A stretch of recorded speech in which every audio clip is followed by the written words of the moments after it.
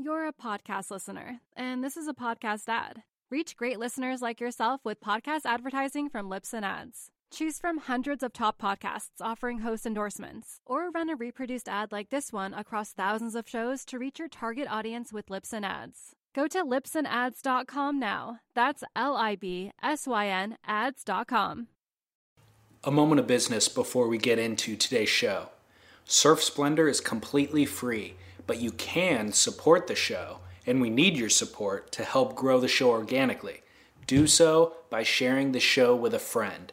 Tell them verbally, send them a link to our website, surfsplendorpodcast.com, or promote it via social media where you can find us, at Surf Splendor. Thanks in advance, and enjoy today's show.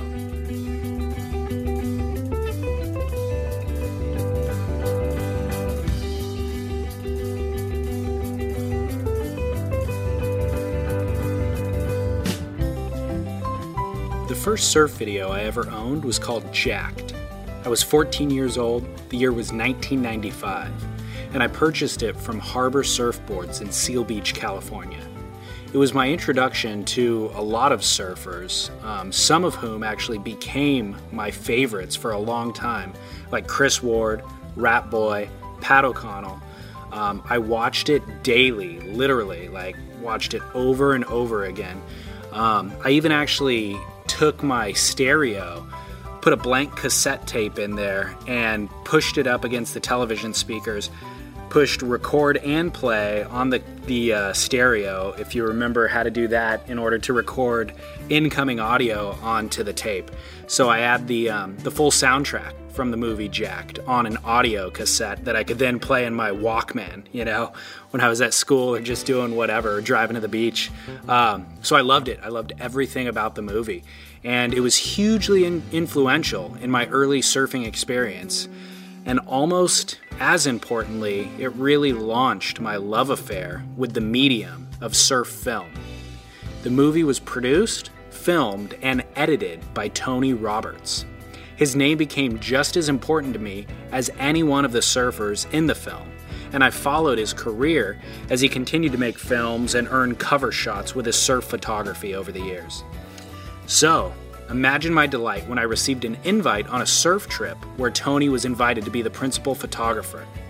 He's been living down in Central America, and he's the go-to resource for anyone traveling to the region who needs a photographer, filmer, tour guide, whatever. So, I went on the trip.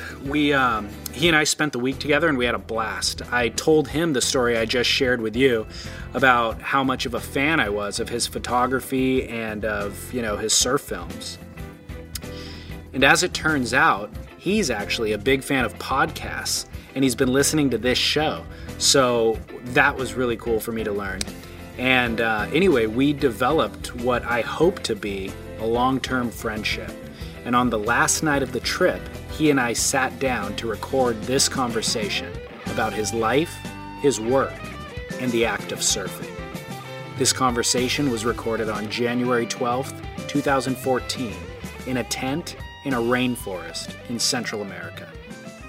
My name is David Scales, and for today's episode of Surf Splendor, we bring you a portrait of Tony Roberts.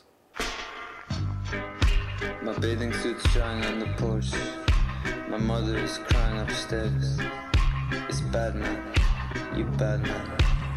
And all I want is my Jessica, mein Jessica, mein Jessica, mein Hezekiah, mein Hezekiah, mine. You can let me off of the leash. While I was introduced to Tony Roberts through surf film, the truth is he's equally accomplished in both film and still photography. What I learned in this interview was that his work isn't just confined to the surf industry. He's actually had a flourishing career in the skate industry simultaneously.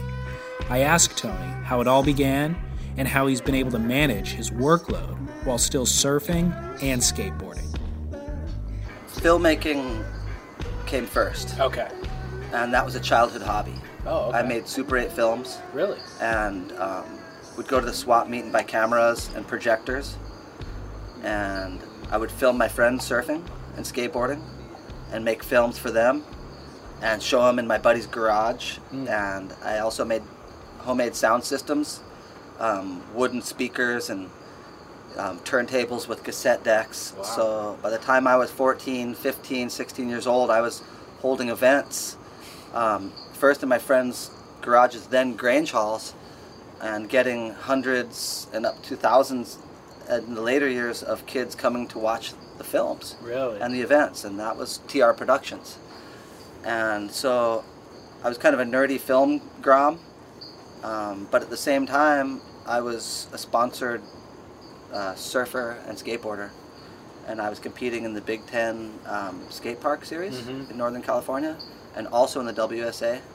So I was surfing the invitationals and all over California and skateboarding, yet at the same time I had my hobby of documenting all of this, which was something I just did for fun and never really thought about being my career. Yeah. And it just kind of transformed as the years went on. Video came out, VHS tapes, and so those first two films were called Surf Skate and No Limits. And at that point in time, there was 10 videos on the market. Wow. They had Off the Wall, there was The Performers,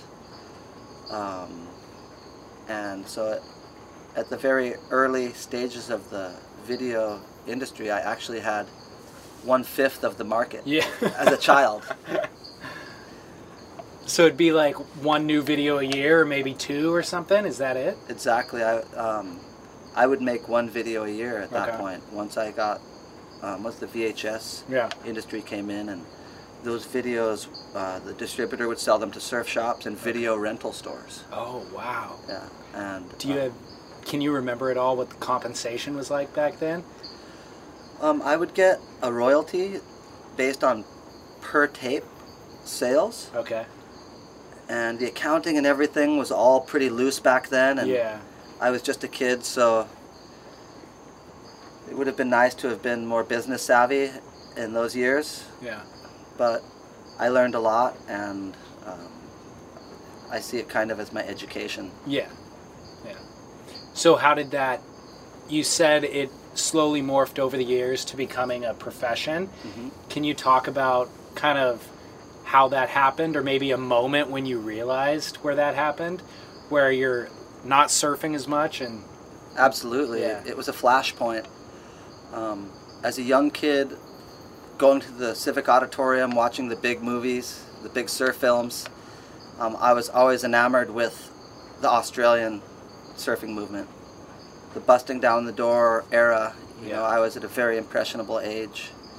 You know, I was 12 years old in 1977, and so I always looked up so much to Robert Bartholomew and Mark Warren, and that point in time in Australian surfing at Kira, and that was always what I held kind of highest in my mind of the top realm of surfing. So that was always my dream, was to go to Australia and surf with them. By the time I graduated high school, bought a round trip ticket to Australia. Wow. I flew in to Queensland, bought a car, and traveled the entire East Coast for 6 months. Amazing. I was able to see the best surfers my age, who I'd read about and wanted to see.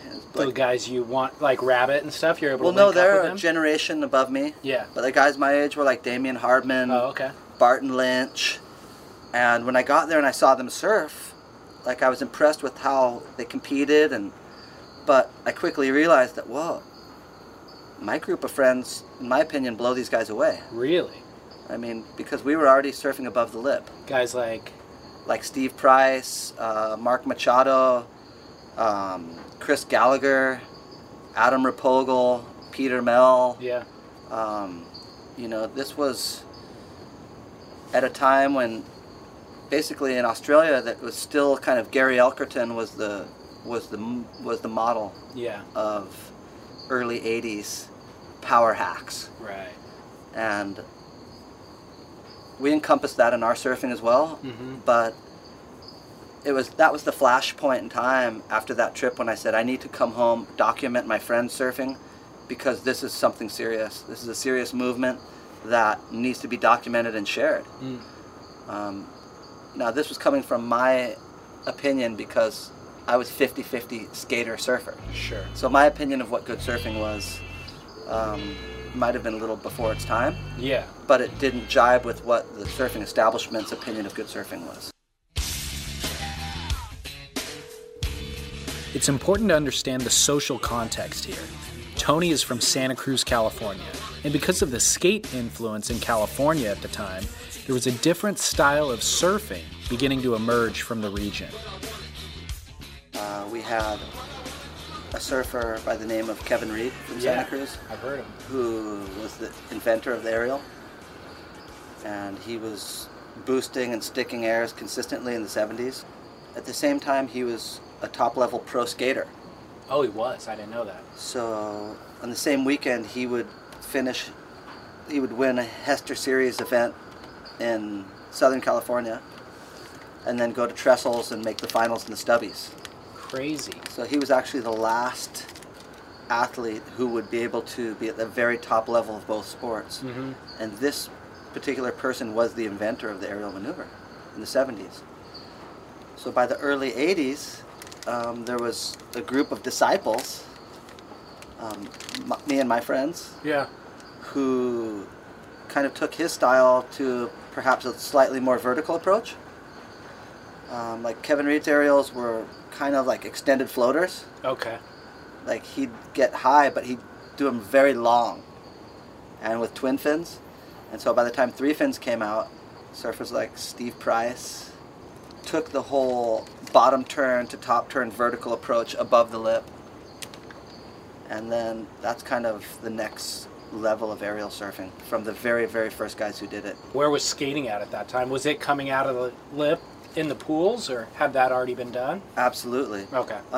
Like that's kind of where it all came from. And it was that point in time, kind of the Dogtown Z-Boys era. Right. The end of the 70s, where Kevin Reed was skating with Tony Alva and Jay Adams on a pier level in Southern California.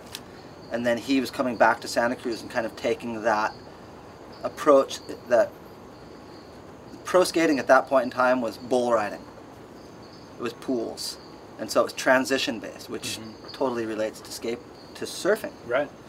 And so that's why there was that crossover. So skateboarding at that point in time was just getting above the lip. And so Kevin Reed was the one to really bridge the gap. And years later, other guys started doing it too. You had Keckley in Florida, Davey Smith in Santa Barbara. Shortly thereafter, Fletcher. And there was kind of one guy in each region who was doing good airs. Yeah. But in Santa Cruz, there was probably 15 to 20 guys doing that. And it was flying way beneath the radar. At that point in time, the status quo of surfing, you had guys running the industry that were ex-top pro surfers that saw the aerial style of surfing as a threat. Right.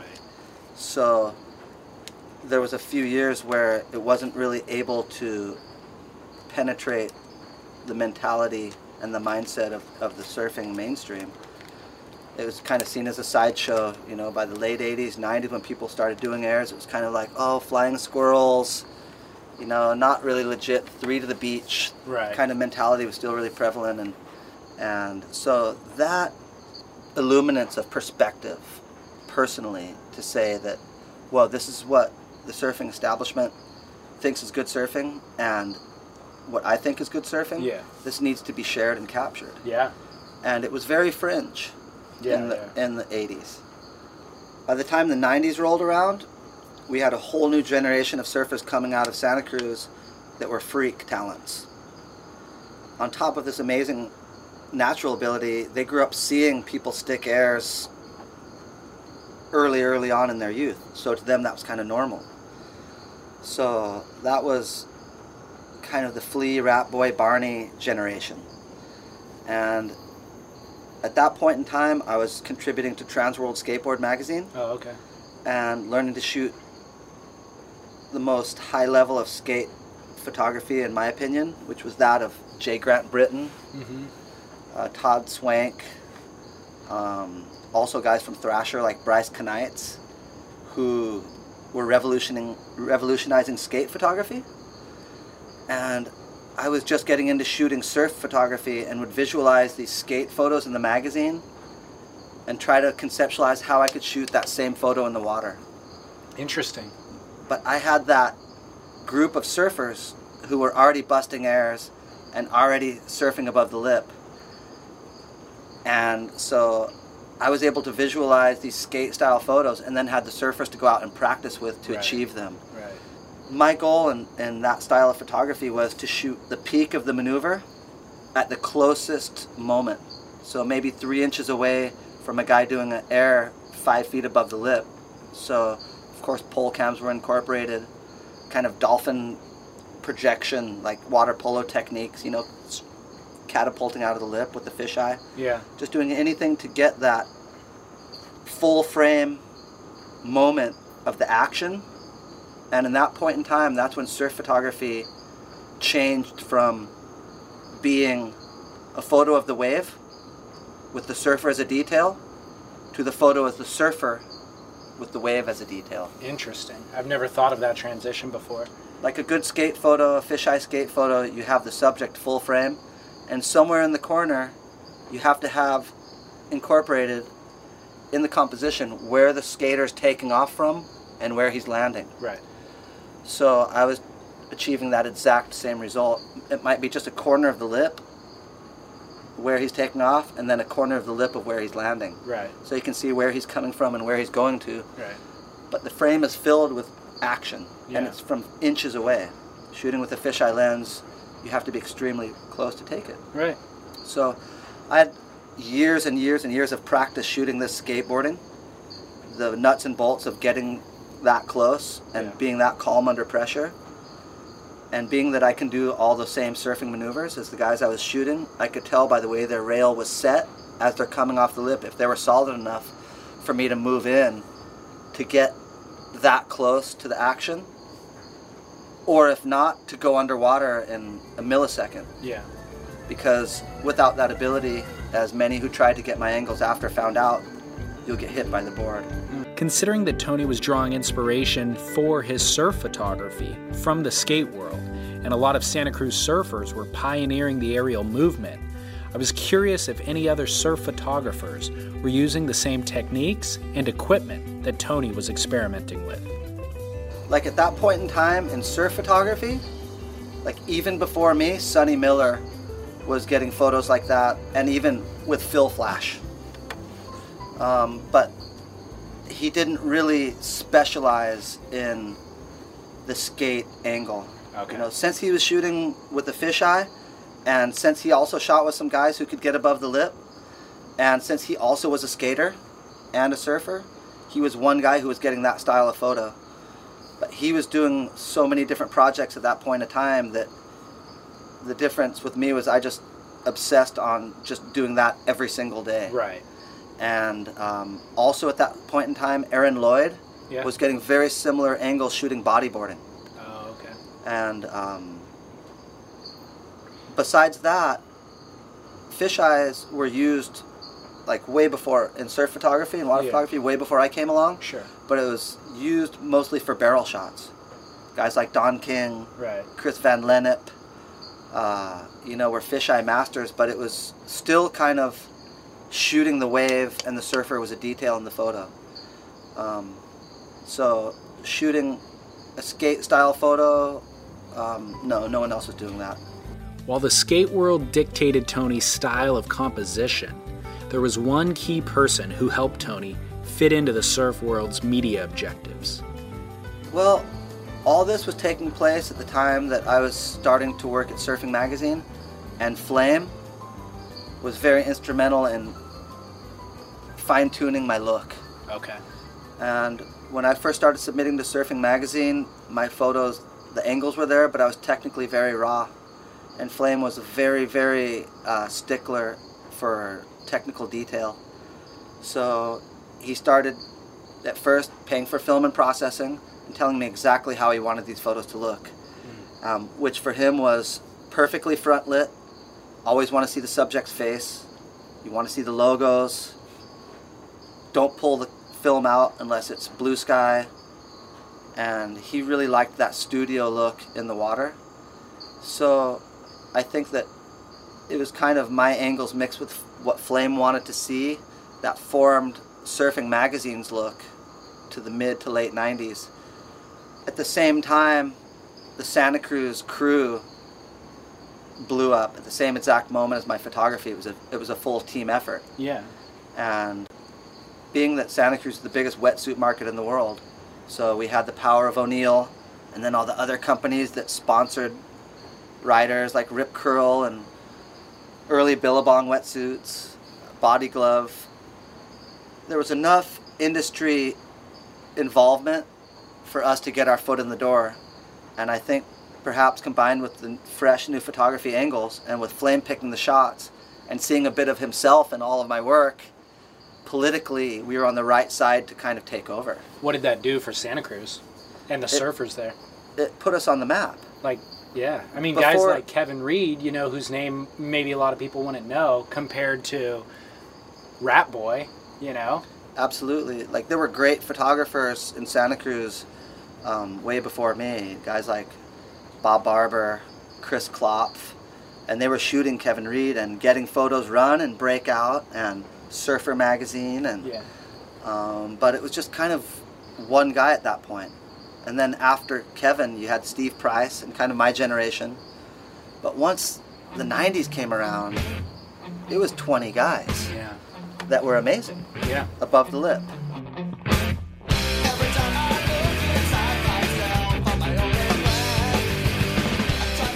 Tony spent the next few years traveling around the world making surf films and shooting photos. As I've researched this episode, I found a lot of Tony's images that I vividly remember from my youth, and even some that I had taped to my bedroom wall. He got tons of work done during those years, but it didn't come without suffering and sacrifice. Pardon the rain in the background audio of this portion of the interview. I've had all my equipment stolen a couple times on the road, and generally in my career I would spend all my money on my equipment, and so I'd find myself at absolute ground zero with no money and no equipment a couple different times in my career. Crazy. And had to look in the mirror and say, hey man, you have all the stuff you've produced to show for your skills, you have all your ability, laugh at that. Time to get better equipment, do better films, get better audio equipment. That stuff sucked. You know, I want better gear now, and use that as my advantage to come up stronger and harder. Yeah. And so that happened many times. So I became kind of a guerrilla filmmaker, and that's what it made me. Now, as far as a surfer, I was suffering inside because I wasn't able to surf. Any surfer who's not surfing, especially if you're sitting on the beach watching it every day and filming it and going through all the blood, sweat, and tears to find finally those perfect days and not participate, that'll kill you if you're a surfer. So my 20s were spent dedicating myself entirely to the craft and suffering greatly inside. Brutal. Yeah. This is a side note. We'll get back to the surfing and the timeline. But as a side note, you've seen the medium of surf filmmaking change a lot from when you were a kid and there was only 10 videos on the market to now with the internet where there's 1,000 new ones a day, it seems like, being produced by kids with iPhones, you know. What has that transition been like, the medium? And do you still have the same love for the medium that you grew up with? And, you know, the reason why you got into it was because you loved it. How is that different now? Wow, that's a great question. It's changed so much in so many different ways. You know, of course, early on it was film.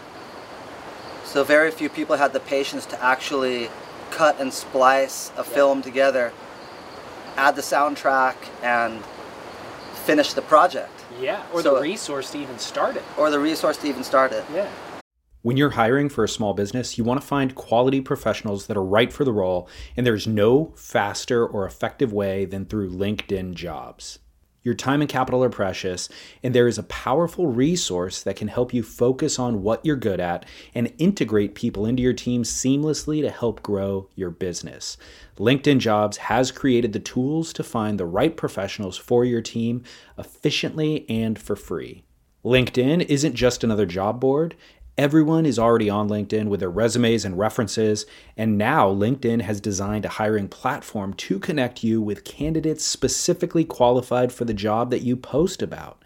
More than 1 billion professionals meticulously organized to connect people by skill set to help us all advance our position. 2.5 million businesses already use LinkedIn for hiring, and 86% of small businesses get a qualified candidate within 24 hours. It's that fast, easy to use, and effective. LinkedIn Jobs can help you write job descriptions, filter the right person to you, and give you the tools to help you interview them like a pro. LinkedInjobs.com/surf is where you go to post your job for free. Yes, totally free. That's LinkedInjobs.com/surf to post your job for free. Terms and conditions apply. You're a podcast listener, and this is a podcast ad. Reach great listeners like yourself with podcast advertising from Libsyn Ads. Choose from hundreds of top podcasts offering host endorsements, or run a reproduced ad like this one across thousands of shows to reach your target audience with Libsyn Ads. Go to libsynads.com now. That's LIBSYN ads.com. So not many people could actually do it. A lot of people would start on the projects, but finishing was a whole nother deal. Yeah. It would take years and a lot of time and effort. And basically once film changed to video, kind of people could start using consumer cameras to film surfing, and that's when Taylor Steele came along, and he completely changed the entire surf film medium. It went from slow motion, a lot of weird angles and trippy music, to all shot from the beach, post-punk, fast music, and kind of more like surf porn. You know, not much of a storyline, not much creativity involved, just nuts and bolts sessions, which the surfing market responded to incredibly. Yeah.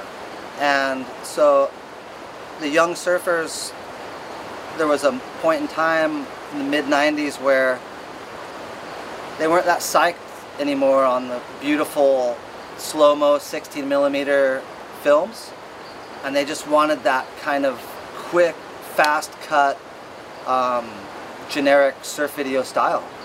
And then there were hundreds of surf filmmakers that copied Taylor, and that's when surf filmmaking really made a big turn. Then, once the internet came along, surf viewers' attention span got really short. I mean, the old surf films used to be 2 hours with an intermission, and then the early videos were about the same length, 90 minutes, and then Taylor Steele would do like an hour or under an hour. And then with the internet, went from that down to 15 minutes, 10 minutes, and now an average video is 1 to 2 minutes. Yeah. So they're catering to the short attention span. And you know, the kids, surfers generally are not a very creative group in reality, as contrary as non-surfers might think. But most surfers come from kind of a suburban reality and surf small waves and want to surf exactly like the guys they watch in the video and try to ride the exact same board. And so it's become a little bit robotic, and now with the electronic music as the soundtrack, it's pretty silly actually. Yeah.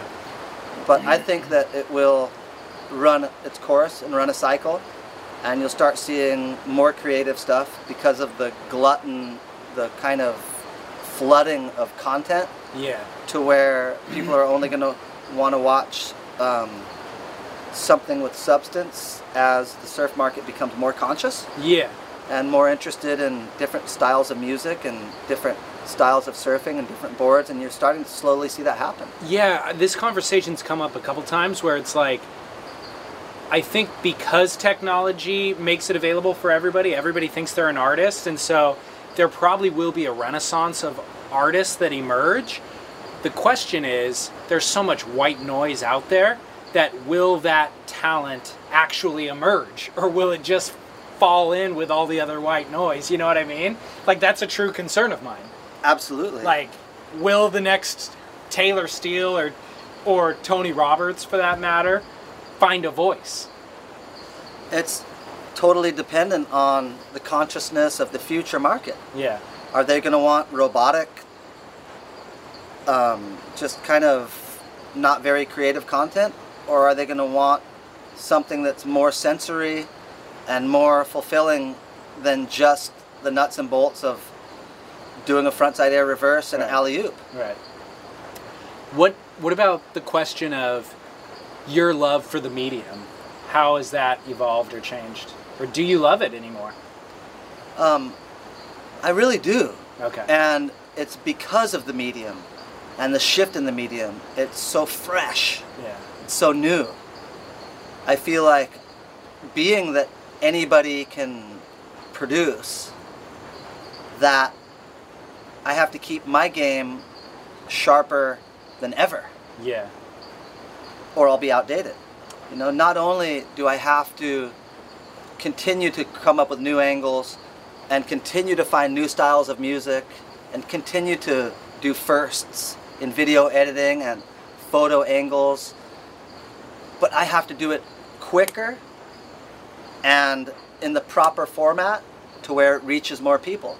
Right. And I never have ever stopped visualizing and producing new techniques of editing, music choice, angles, first and foremost, and putting it together in my own way. Whose edits do you see out there online now who you enjoy and appreciate?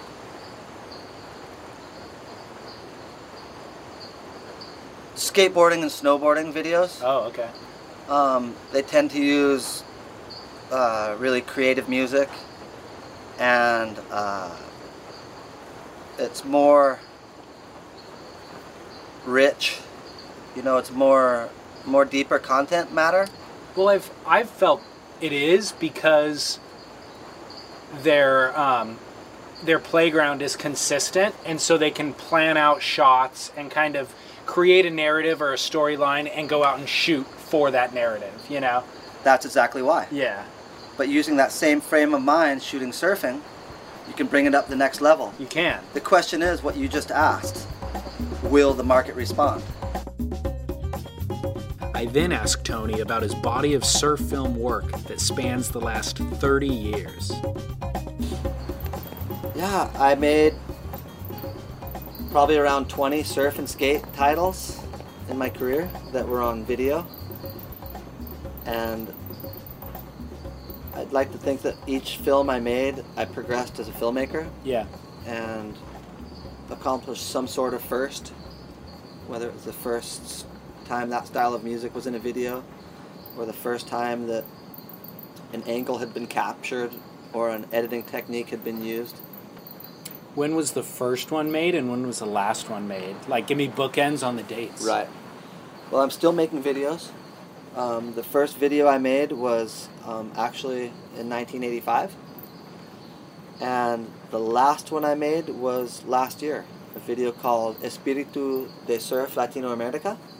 And that means spirit of surf in Latin America. And it features all the best pros from Latin America. And Indonesia, Hawaii, and all the best waves in the world. Yeah. You have Gabriel Villarán, Hilbert Brown, Carlos Munoz, and all the kind of new performers from this region. And so I continue to produce videos. It's really hard to discuss Tony's surfing experience without discussing his skateboarding. I asked him what his current skate experience is like and how it's different being 48 years old. Well, skateboarding has always been as big of my life, part of my life as surfing up until probably this last chapter. And I still skate a lot, but kind of taking surfing to the next level personally.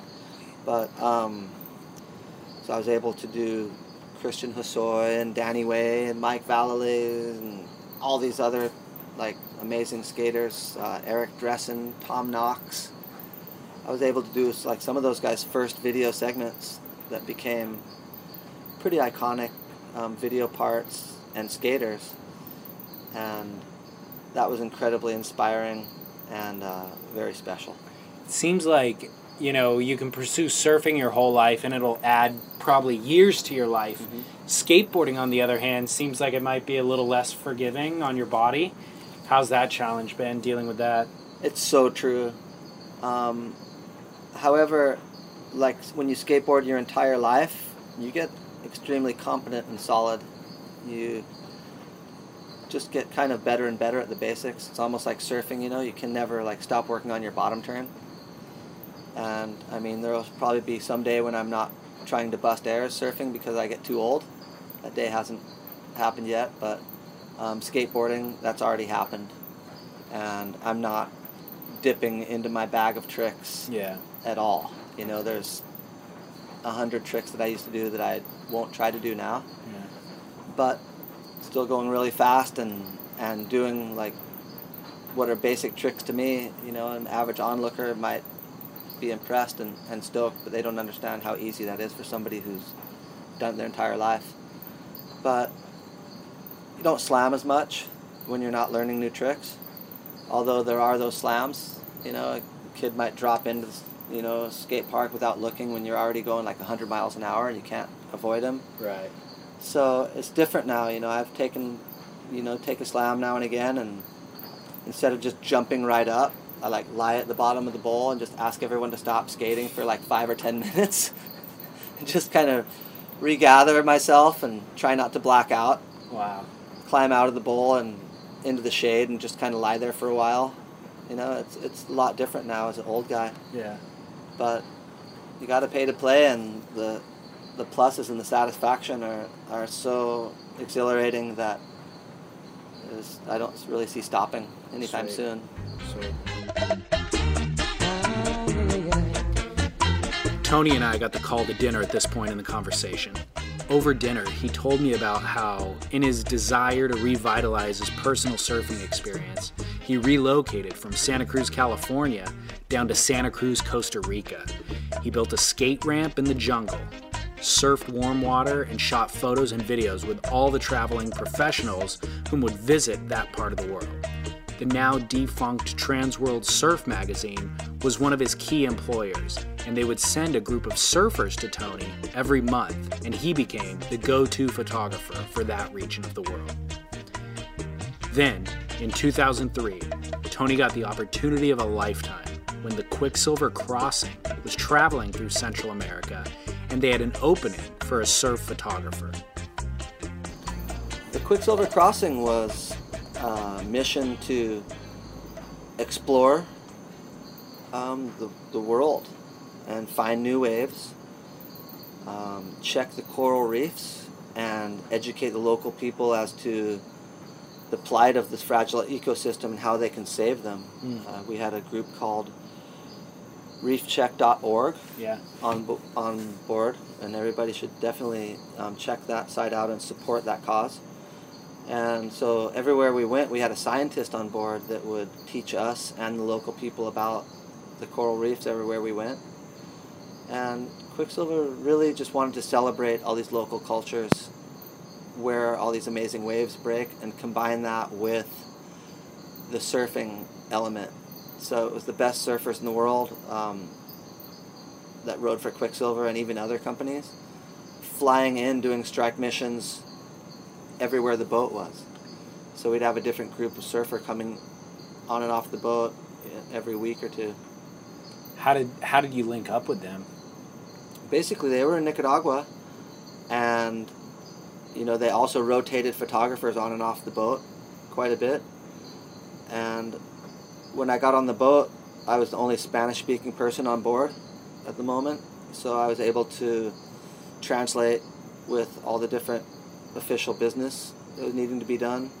Everything from the military check-ins, which every time you enter Nicaraguan harbor, you have to check in with the military, and it's a pretty decent little grilling, to getting satellite dishes out of customs in Managua, and all kinds of different translating jobs. So that was kind of how I got my foot in the door. And then they were really happy with my photography. They were kind of having difficulty getting people on the boat to stay on board to shoot video and write the daily website, the captain's log. Uh-huh. And I ended up writing the captain's log and doing video and doing photos and translating. Wow. So we'd have other people rotating on and off the boat, but I was kind of the staff media guy there for 3 years. Crazy. So you lived on the boat for 3 years. Yep. Where'd you go? Basically, I'd be on the boat for about 2 or 3 weeks at a time, and then off the boat for a week. Okay. And the time I was off the boat was generally when it was the Roxy Girls or Slater. Like the kind of top shelf shoots were always Hornbaker. And I did a few shoots with Horny also. But pretty much when he wasn't on the boat, I would be on there with whoever they'd send on the boat, and other photographers also. And what was the Where'd you question? go? So I got on the boat in Nicaragua, and then we went down through Costa Rica, Panama, through the canal to Colombia and Venezuela, over to the southern Caribe, to Tobago, and then worked our way all the way up the Caribbean. I got to visit most islands in that chain in the kind of sailing tour and surfing and doing promos the whole way. And then we went to the east coast of the United States and went from Florida up to New Hampshire, then back down in the Hudson River into the Great Lakes, then down the Mississippi River into the Gulf, and then through the Intercoastal Waterway, then back to the Caribbean, to Puerto Rico and Dominican Republic, and then back through the Panama Canal, Nicaragua, Costa Rica, Mexico, all the way up to California, and that's when I got off the boat. And the boat continued on to Alaska, and that was the end of the crossing. Wow. What an amazing journey. I mean, that seems like an ideal gig for any surf photographer. Yeah, it would have had to have been the biggest reward for my career. And just the fact that they kind of wanted that misto aspect, and I have the ability to go into a cultural situation and take photos of the people with them feeling at ease, and it tends to show in the photograph. Mm-hmm. So they had the magazine Explorations, and they wanted a lot of that kind of National Geographic style of photography. Yeah. Which for me is so easy, and so it was really a reward for spending kind of all those years living the village life and just kind of getting into the cultural aspect of these different countries. What did you do from there afterwards? You said you got off in California. Mm-hmm. I got off in California, and then really at that point in time got into my surfing again.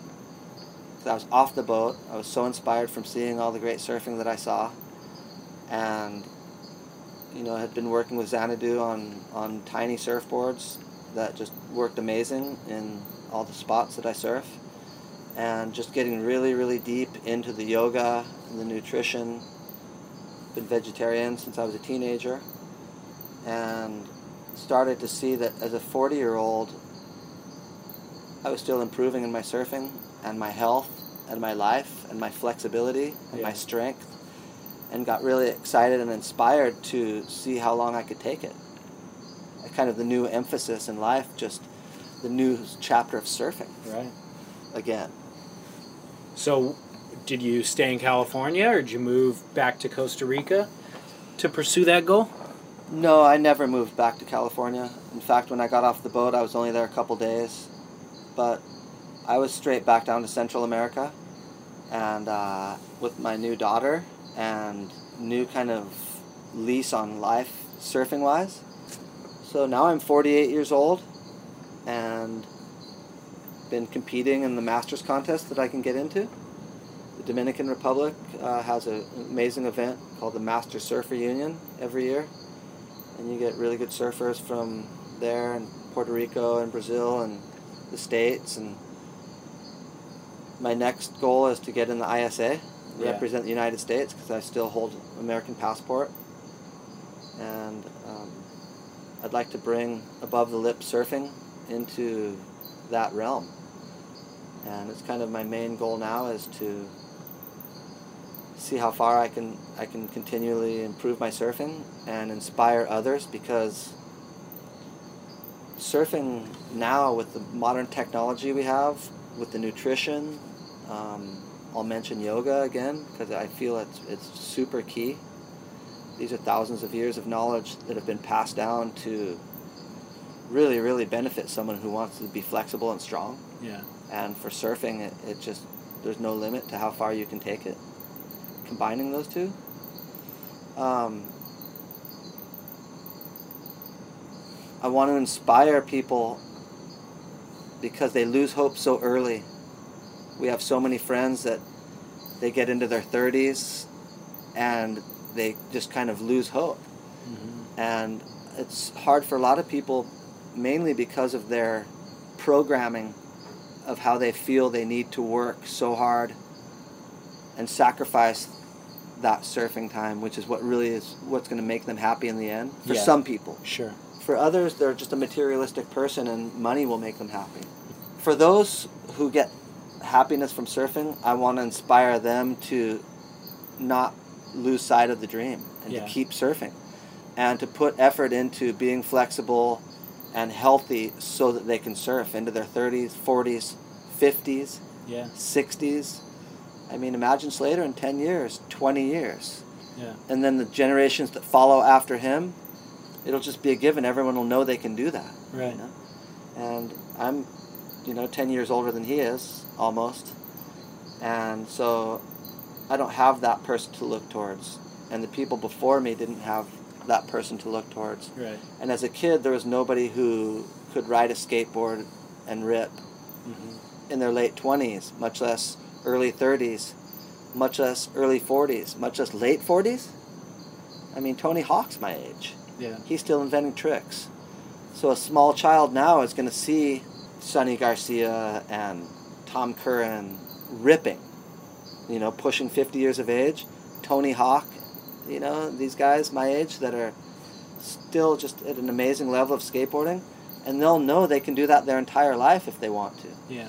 But for most people, they're going to really have to buckle down on taking care of their mind and their body. Yeah. Who are your surfing influences? Well, as a kid, I was in the WSA and the same age as Tom Curran, so I got to see him surf in the invitationals and compete with, all the great surfers, my age. But then, as I moved into just a really photographer video chapter, it was just watching and learning everybody and not getting to surf that much to where I could really utilize it. And then when I finally got my time, my surfing chapter in life, my goals were to carve like Adam Rapogel and do airs like Ratboy. Really? And I watched both of their technique so closely, shooting water shots with them thousands of times, to where really learning their tricks and how they surf the way they do. So that was kind of my initial goal, I think, moving into my surfing chapter in my 30s, was to combine those two guys surfing. And I think I've just tried to build on that as the years go by.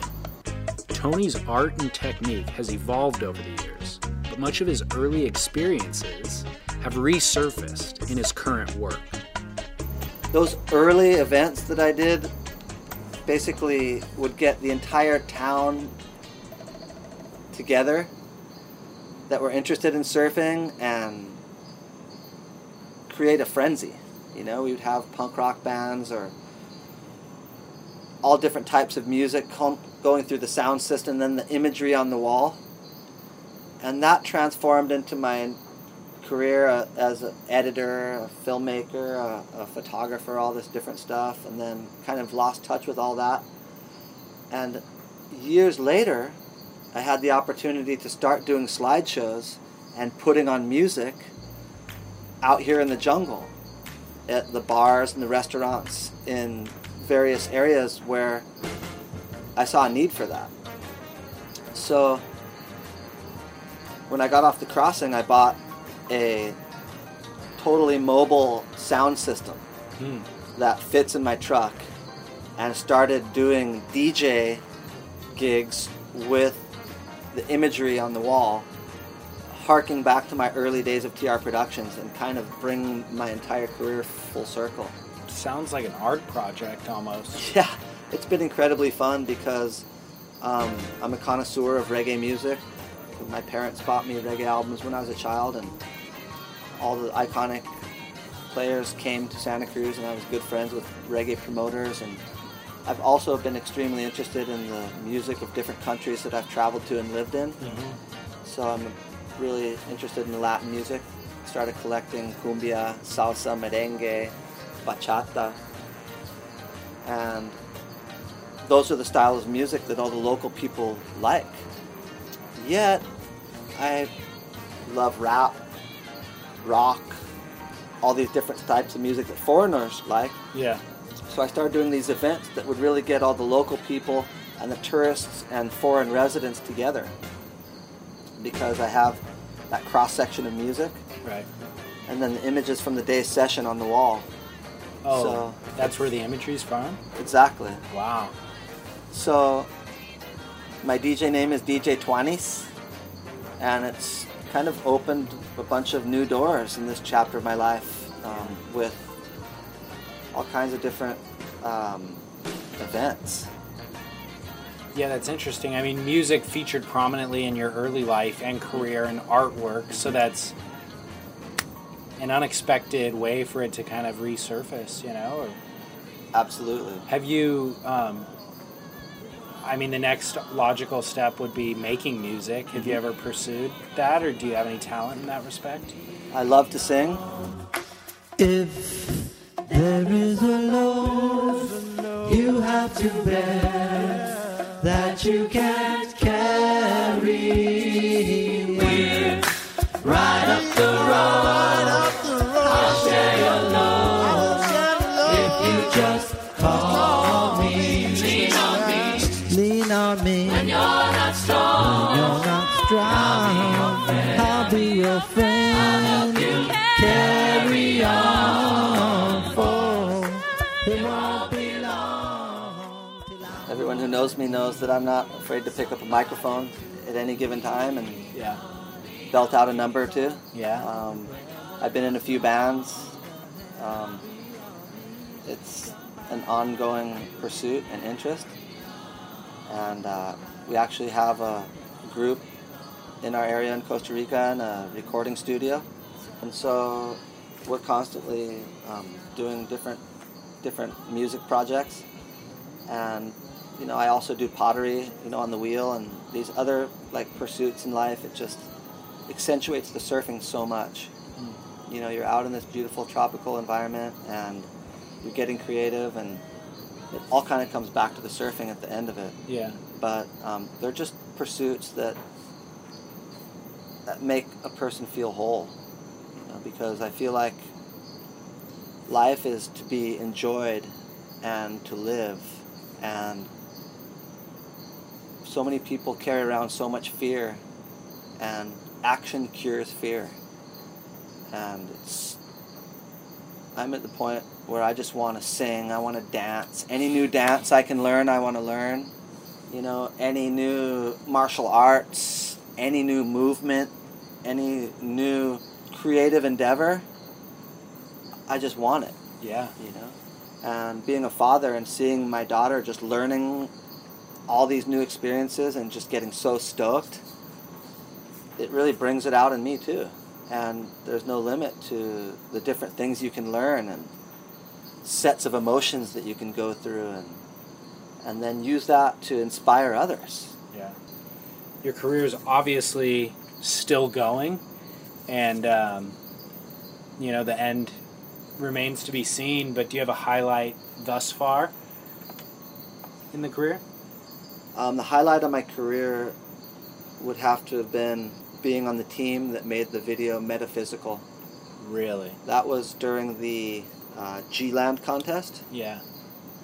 I can't remember the year, maybe 96 or something. Okay. But it was the top 44, and Quicksilver invited a group of legends. There was Tom Carroll and Wayne Lynch and Mark Warren and Jimmy Banks and all these amazing legends. And Quick had Jeff Hornbaker put together the team that would make the video. And he brought Albie Falzon out of retirement from the surfing realm. Albie'd been making these amazing videos in Southeast Asia and India, and so he produced the video, and then Don King and I were brought on to film it. And so to be on that team was definitely the biggest honor of my career, and the making of the project and the creative meetings on a nightly basis, and working with Albie, who's just a genius, and Don, and Hornbaker, was the highlight of my career. Wow. Got any stories from that trip? That trip, I was definitely the low man on the totem pole, and we were using these really heavy 16mm cameras and battery packs. And at low tide, it was, TR, get out to the end of the reef. We want full frame, backlit, climbing and dropping, silhouettes. And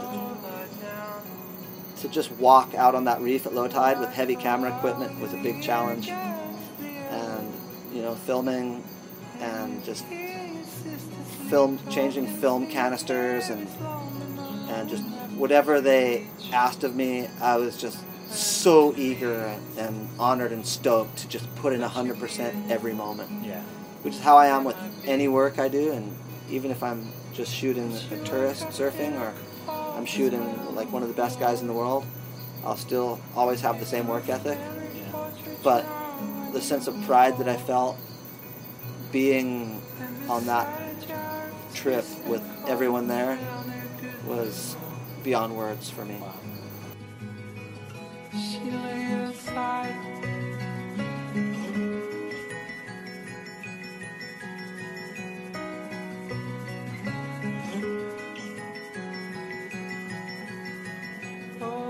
After the heavy workload of his early life, I was curious if Tony feels as if he's captured balance in recent years. I'm an extremist, and my lifestyle is excessively based on surfing. I wake up in the morning, and everything I do is to facilitate that next surf session. Yeah. However, I have found a great balance in my work, because now I just only work on my own terms. I only do jobs that I like. My main focus in work is shooting photos of tourists surfing. It's become a new career that emerged with digital photography. Yeah. It's very satisfying to shoot photos of everybody and know that I very well might be shooting the best shot of their life. Right. And to see the happiness on their face and to be able to share that with surfers of all levels it's really special.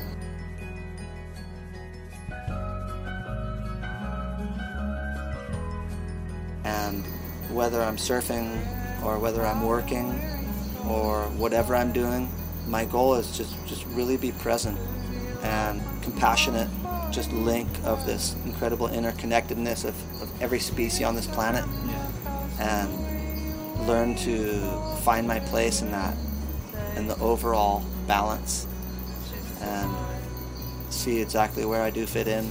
I think just being present will give me the best opportunity to utilize every opportunity that I'm given to be here now.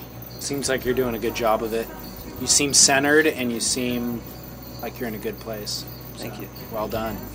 Thanks, bud. Lifelong pursuit, but you're close. A work in progress. Yeah, Okay, short goodbyes, long hellos. that's right. No goodbyes. Yeah.